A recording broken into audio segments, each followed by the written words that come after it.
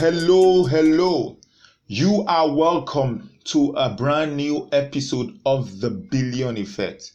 Of course, every episode is a brand new episode until you've heard it. Anyway, my name is Zubi O. Peters and I am so excited that you decided to jump in and join me and listen on this episode. If you are a first-time listener, this podcast is really about leveraging exponential technologies, leveraging all of the power and the blessings and the opportunities that come with AI, VR, AR, 3G, ML. I don't know why everything now it's in just in two letters. And 3D printing and robotics and blockchain and all of this powerful stuff. How can we as visionaries, how can we as business leaders, as entrepreneurs, leverage them to be able to create massive value in the world? Real impact, deep impact, real influence, and of course, massive wealth. How can we leverage all of this to reach 1 billion people, to make 1 billion impact, or to start a company or to grow our current companies to $1 billion? So this is the critical path of conversation that happens in this podcast. And I'm glad that you decided to join in today. So thank you very much. Today's episode is going to lay on something I touched on in a previous episode. Now, here is something that many people do not know about me, given the fields that I play in. Many people do not know that I used to be, and somehow I am still sort of a professional dancer. Now, I don't dance so much anymore. I'm not sure I've done any professional dancing in 2020. 2020 has been serious, my God. But for a long time, I was a professional dancer, dance instructor, dance coach, choreographer, and performer, right? I could run a dance company with my brother, Bishop. The name of the dance company is Sweet Republic.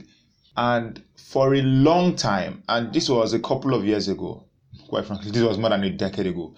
But for a long time, we were doing well, right? We were dancing extraordinarily well. People were saying, you guys are good. You guys should be on the big platforms. I'm like, yes, we need to be on the big platforms. But how? Right? We were dancing so well, we know we needed to play a much bigger game than we were currently playing at the time.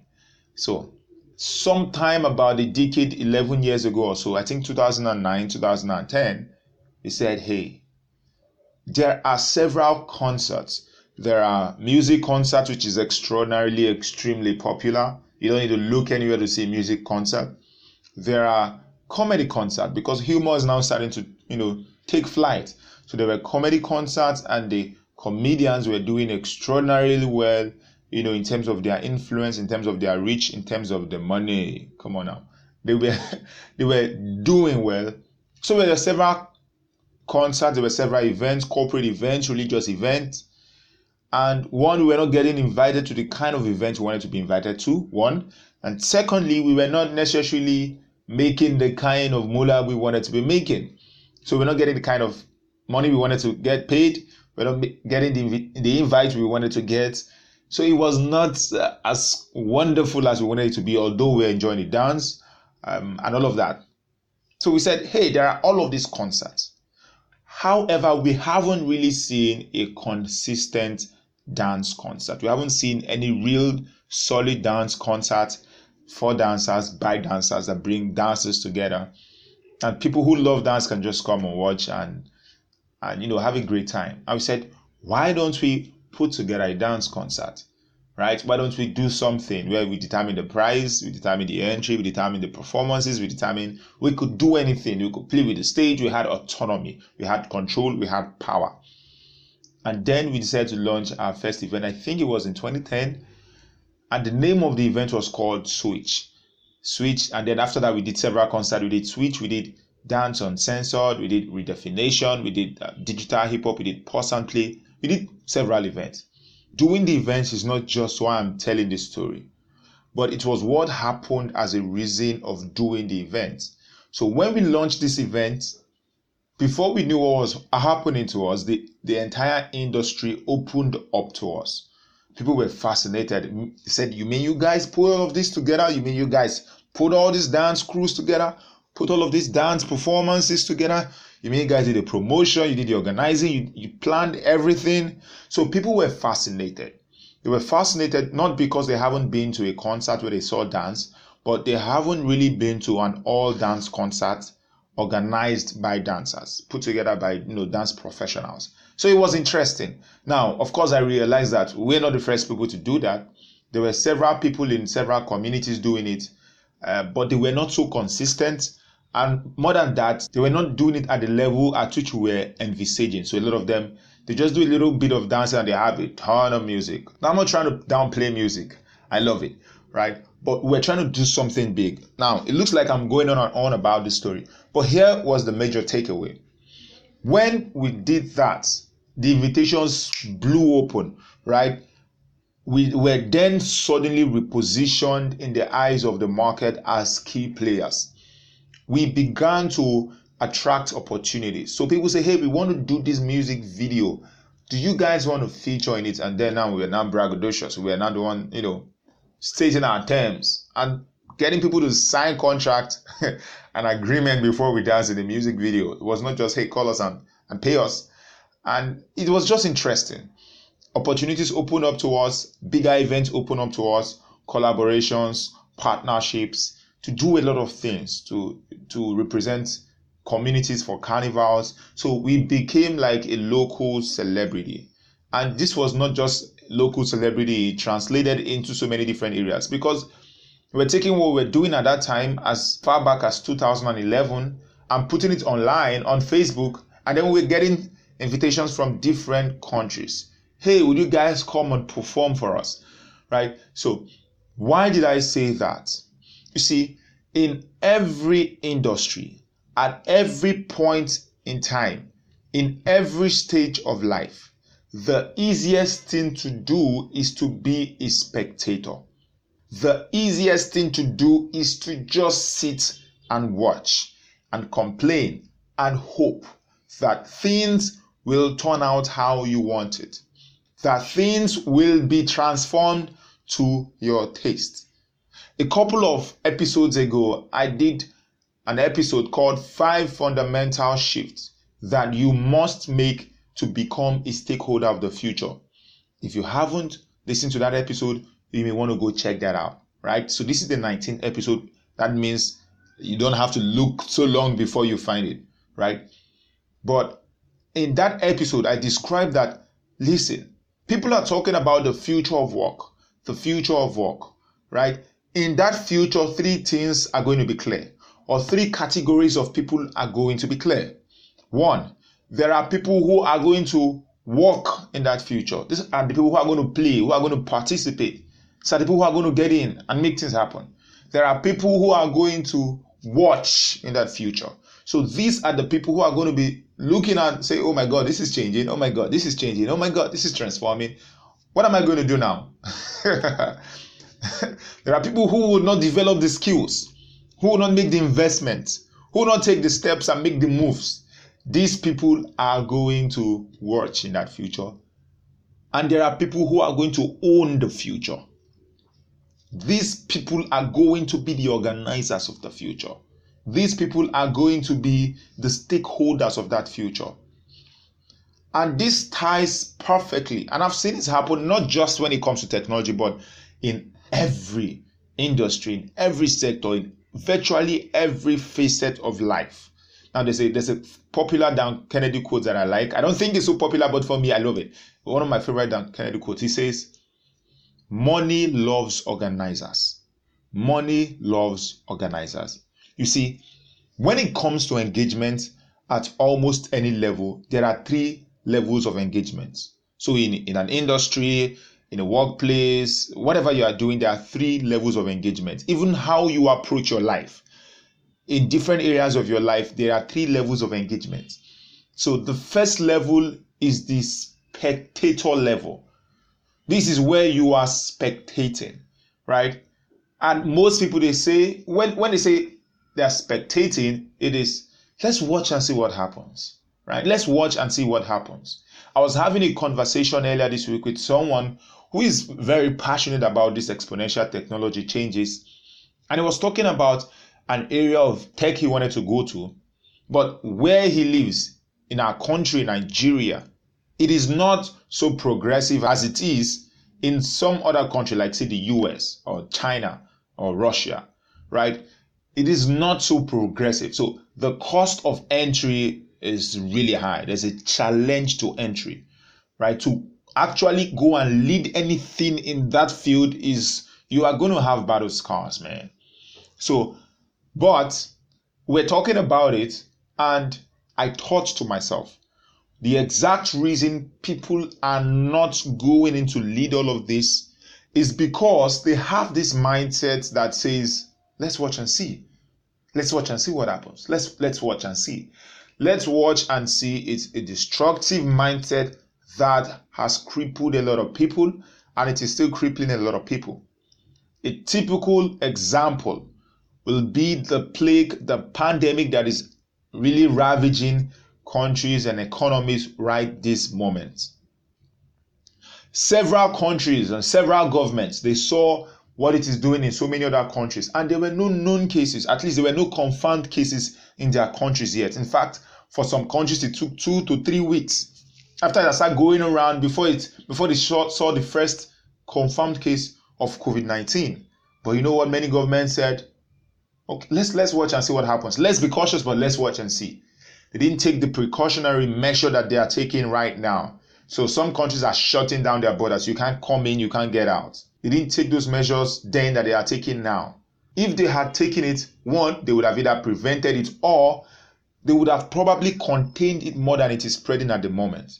But because of this spectator mindset of let us watch and see. So spectating, it's a mindset, right? That's the first level, being a spectator. The second level at which you engage is participation. And participation is majorly governed by one line of thought, which is, I cannot be left out. I am going to play. I am going to play in this. I cannot be left out, right? So participating is way better than spectating. But that is not actually the highest level that real visionaries play. The fact that you are a visionary shows that you are putting something out that is more than just participating. The first level is spectating. The second level is participating. The third level is organizing. This is the level where your mindset is, I make things happen. I make things happen. When I was actively dancing, when I was dancing professionally, Switch Republic was never able to step into a bigger game until we shifted from participation to organizing.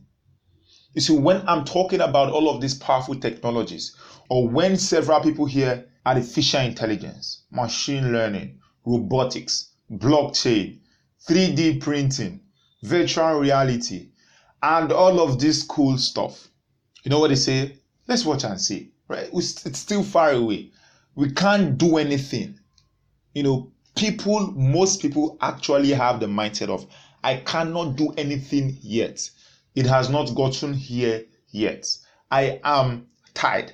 That means somebody else has to do something to facilitate it before I can play. So they are in this mode of watching and waiting, Organizing is the level that you want to play in. Organizing is the level that, quite frankly, all champions, all billionaires, all world changers play in. Unless your dream is small, and that's all right. If that's your dream, that's good. That's all right. But if you want to do something remarkable, if you want to actually reach a lot of people with your message, if you want to make a lot of impact, if you want to make a lot of money, maybe the billions even, you've got to shift from participating to organizing. Spectating is not an option. To be a spectator, and I can understand the fear of being an organizer because, quite frankly, there are lots of battle scars for being an organizer. If you say you are going to lead anything, you are going to champion anything, you are going to work anything, you are going to come on top, and you are going to create a movement, you are going to create a solution. If you say you are going to do any of that, get ready for battle scars. And it is these battle scars that people don't want. They don't want these battle scars on their body. People don't, and it's easier said than done. Quite all right. There's a lot of failure involved. Sometimes there's a lot of risk involved, a lot of investment of time, energy, resources, creativity, and not to add that your obstacles are through the roof when you are organizing. So that is why a lot of people are not working at a job, not because it is their place of genius domain, not because it is their place of power, but it's because they are afraid of stepping into the role of organizer. If you are going to do something phenomenal, you need to transition from being a spectator to being an organizer. Virtually everybody on Forbes billionaires list are organizers of some sort, right? Of course, you're going to have battle scars. Your obstacles are going to go through the roof. But you know what? The breakthroughs are in the obstacles. If there were no obstacles, virtually every single person would be organizing on some level. The breakthroughs are in the obstacles. Your ideas and investments may simply not work out. That is a possibility. It's a possibility that you may lose your money. It's a possibility that you may do what you have planned to do, put all your time and energy and investment, and it may crash. It is a possibility. It is the risk you take for being an organizer. Sleepless nights, of course. A lot of work, of course. Failed relationships, maybe. But a lot of times, the value, the reward supersedes the investment you make, supersedes the battle scars that you have. Organizing is more than what you do. It is who you choose to become. Being an organizer, it's a mindset. It's a way of life. It is deciding to not watch. It is deciding not just to play. It is deciding to run the entire freaking show. Like I said, the easiest thing to do is to be a spectator, right? That's the easiest thing to do, to just wait and watch, to just watch and see what's going to happen. And I understand that there are sometimes the wise thing would be to wait and watch, but not in most things in life. In most things, the real power is with the organizers. I read a book by Anik Singhal. Anik Singhal, if you don't know him, is like an internet marketing superstar, founder, CEO of Learn Inc. He's, best-selling author, speaker, the global authority on anything online, marketing and selling online, and running an online business. Now, I read one of his books called Escape. If you haven't picked up that book, it's about the 4 stages of being an entrepreneur. Interesting book. In that book, he gave a definition of what it means to be an entrepreneur that I really love. He said, an entrepreneur is someone who claims a problem and decides to own the process of finding a solution to that problem. And the solution creates tremendous value in the lives of others. I'll say it again. An entrepreneur is someone who claims a problem and decides to own the process of finding a solution to that problem. And the solution creates tremendous value in the lives of others. The first time I came across that, I said, exactly, spot on. That is what I'm talking about. You claim a problem and decide to own the process. You're not just waiting for somebody else to own it. You're not waiting for someone to find a solution. You're not waiting for somebody else to run it. You claim the problem. You own the process for creating the solution. And in the process, you create tremendous value in the lives of others. That is what I am talking about. What are you organizing? That's the question. What are you organizing? Because for you to be able to take advantage of all of these powerful technologies, waiting until it is all done, waiting until everybody has figured it out is too late. The best stocks and the best shares, when it is now extraordinarily popular and everybody has known and everybody is buying, the real money has been made on those deals, man. You cannot wait until everybody has known it and you are going in as elite adopter. you have to know, what am I trying to solve? That's what I talked about in the most strategic approach to, exponential technologies. It is actually solving a problem. So when it says an entrepreneur is someone who claims a problem and decides to own the process of finding a solution to that problem. It is, what problems am I going to solve? What technologies are available to help me solve this problem? How can I up level and make this happen? And not wait until when everybody has figured it out, but actually be the champion of my industry.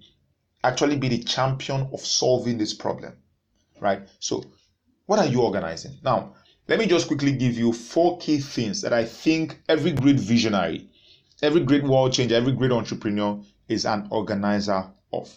Number 1, you are an organizer of ideas. You're an organizer of ideas.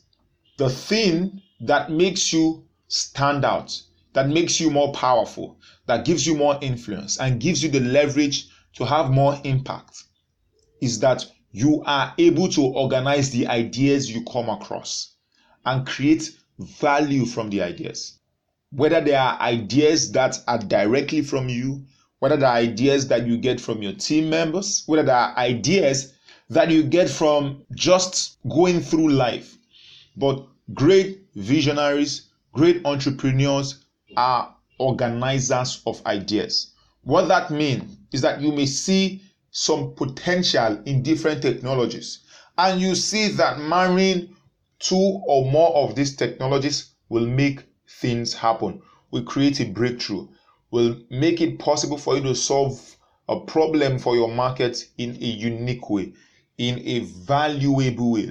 Then you need to organize the people, the environment, the systems that can make that happen. You don't actually have to be able to execute on all of these projects yourself. You can organize the partners. You can organize people with the resources. You can organize people who would bring that idea to life, right? So every great visionary is a great organizer of ideas, 1. They are also great organizers of people. Great organizers of people. Going forward to accomplish the kind of impact and influence and success we're talking about, it is going to become increasingly more difficult to do alone. You are going to be a great organizer of great people. What that means is that you are going to be able to organize people who are organizers of ideas. You are going to be able to organize people who have skill sets. You are going to be able to organize people who have resources. You are going to be able to organize people who have expertise. So every great visionary is a great organizer of people. What that means is, to accomplish this goal, who do I need to get in touch with? Who can make this happen? Who knows the people? Who knows the person that has the expertise? Who? Now, who is becoming more and more fascinating in the business world, because people are realizing, leaders are realizing, entrepreneurs are finding out that to actually make a lot of things happen, the question is not, how do I make this happen? The question is, who can make this happen, right? Who can make it happen? So great visionaries are great organizers of people. Also, great visionaries are great organizers of environment. Great organizers of environment. Listen, if you do not set yourself up in an environment that allows you to soar, that allows you to take advantage of all the opportunities that are coming at you, you are going to be leaving a lot of chips on the table. If, for example, in your company, in your business, a team member brings an idea, say, hey, we need to try this approach, and you shut them down. We need to try this strategy, and you shut them down. Hey, have you taken a look at this tech? You say, oh, don't worry, we'll take a look at it, we'll do it. And they keep bringing ideas and you keep shutting them down. Very soon, you are going to create an environment. You are going to organize an environment that is going to work against you in the future. In fact, you are going to organize a destructive environment. So every great visionary is a great organizer of environments. So whether that means your personal environment, whether that means your mastermind, your key idea people, who are the people that you consciously, constantly, consistently have conversations with? Are they telling you it is getting better, or are they telling you it is getting worse? Are they telling you I just spotted these opportunities that we need to take advantage of. You have to consciously organize your environment to be able to give you the kind of leverage, the kind of encouragement, the kind of support that you need to take advantage of all of the changes going on in the world today. Also, great visionaries are great organizers of value creation. Now, the idea here is that you do not actually need to be able to do every step of the process. You just need to be able to organize the value creation. You just need to be able to see the value chain and be the organizer. You just need to be able to see, how do I connect A plus B plus C? How do I connect this skill set with this knowledge, with this expertise, with these resources? Every great visionary is an organizer of value creation. So I talked about 4 key areas. 1, organizer of ideas, organizer of people, organizer of environment, organizer of value creation, right? So these are areas and these are things you want to pay attention to. If you're actually going to make that shift from spectator or participator to organizer, you have to be able to organize ideas. You have to be able to organize people. You have to be able to organize environment and, of course, value creation. You have to be able to organize systems, right? So pick something that you can be the organizer of rather than just a spectator. Pick something that you can be the organizer of rather than just a participator in it, right? Money loves organizers. So don't say artificial intelligence is too far. I can't use it. I can't do anything about it. I am powerless to it. Don't say that. Rather, go check it out. Start doing the research. How can you apply artificial intelligence to your business? How can you start making it happen? It is only when you make this shift from being a participator to being an organizer, from being an observer to being a leader, can you begin to really take advantage and leverage all of the blessings of the exponential technologies that I've been talking about. So this shift is important. Remember, the question is, what are you organizing? What are you organizing? This is where I'm going to draw the curtain for today's episode. I hope it has been valuable. I hope it has given you a reason to start thinking differently and start looking at some things differently and move from being passive to being active, and move from being a spectator or a participator to an organizer. Thank you very much for listening. Until I see you again in the next episode, this is Zubio Peter saying, you can make a billion impact. You can reach 1 billion people. You can make $1 billion. Have a great time.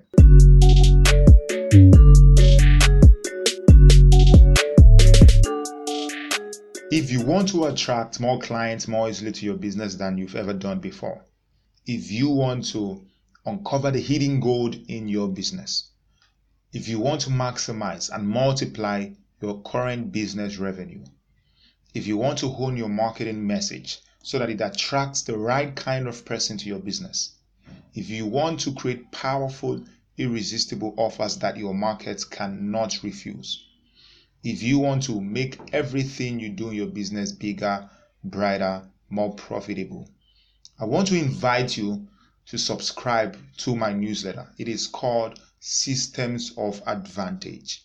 I've created this newsletter drawing upon my 10 years experience working with different businesses and entrepreneurs. In this newsletter, I'm going to be sharing with you what we are currently doing that is working. I'm going to share with you strategies that we've implemented severally that keeps delivering results. You are going to learn how to create powerful marketing strategies and campaigns that work. At first, I decided to make this a paid subscription, but I said, what the heck? Why don't I make this newsletter available for free and hopefully inspire you to do bigger deals with me in the future? So at least once every week, I deliver this pure, powerful content to you via email. And this is not a sales pitch in disguise.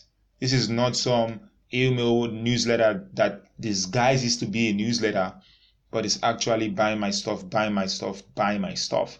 This is actually pure, powerful content. Now, I host this email newsletter in a platform called Substack. Substack is one of the wonderful platforms right now for hosting, starting email newsletters. So if you are interested and you'd like to get this, please go to systemsofadvantage.substack.com. systemsofadvantage.substack.com. Substack is Substack. I'll leave the link in the description. If you really want to up-level your marketing and be able to get more from your business than you're currently getting, this newsletter is for you. And hey, I'm going to deliver it via email. So if you're not going to open your emails, don't even bother about it. All right. So systemsofadvantage.substack.com. See you inside.